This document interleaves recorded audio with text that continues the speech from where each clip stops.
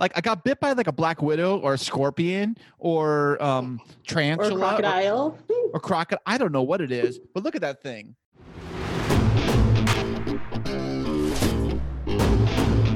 And now, coming to you from the K2 studios in San Diego, California, it's the world-famous Kris and Kristine Show.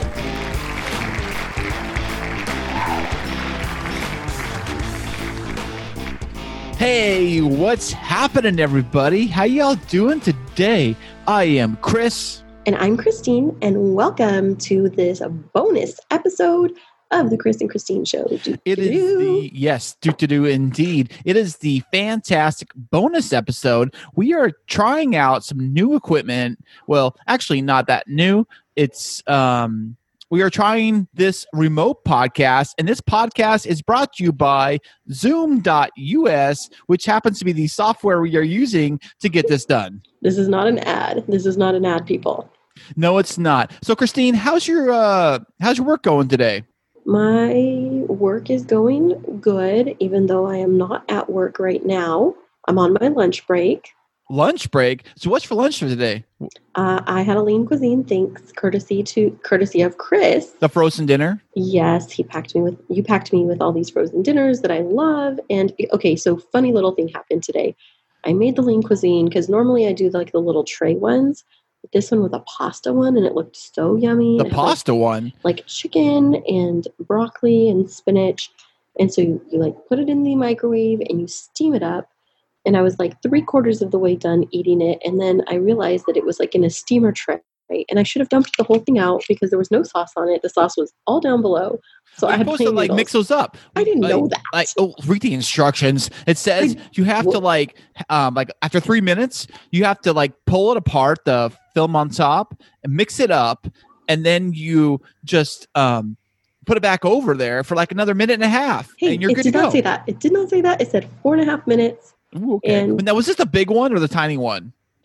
It was. What do you mean, big or tiny? They have these ones. I got a couple of those too. They're called like lean cuisine fat. I don't know. They're like they're big ones. You know, they're like the bigger, like meatier ones or whatever called. I don't know why you call them lean cuisine, but they're like double the size. I don't know. It was like a bowl, like a medium-sized bowl, and it had noodles, like the rotini, and it had chicken, which is kind of the same thing that I had for dinner last night, which is kind of silly that I had it 2 nights in a row. What did you cook for dinner last night?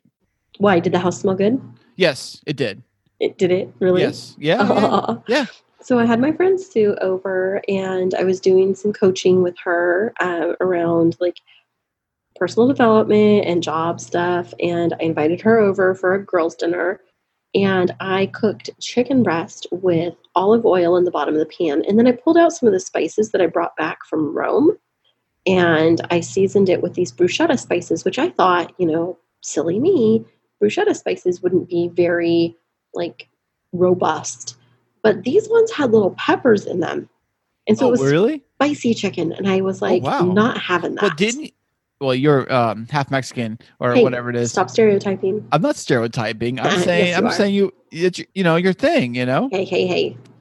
Oh, sorry. So I did that, and then I made pasta, and then on the side I made zucchini and yellow squash and red and green bell peppers as like a sautéed veggies. And we had the black cherry ice drinks, and then she brought cheesecake. Cheesecake! By the way, I had a slice this morning. Yeah. After I made cereal. It was okay. I prefer yours the best, Kristine, because Kristine makes cheesecake, by the way, everybody. But this one was from the Mexican bakery, so it's like Mexican style cheesecake, which is different. Was there like hot sauce on it or something? Salsa? Why you got to stereotype? Margarita flavor? Why you gotta be racist? Was there piñata? Stop being like that.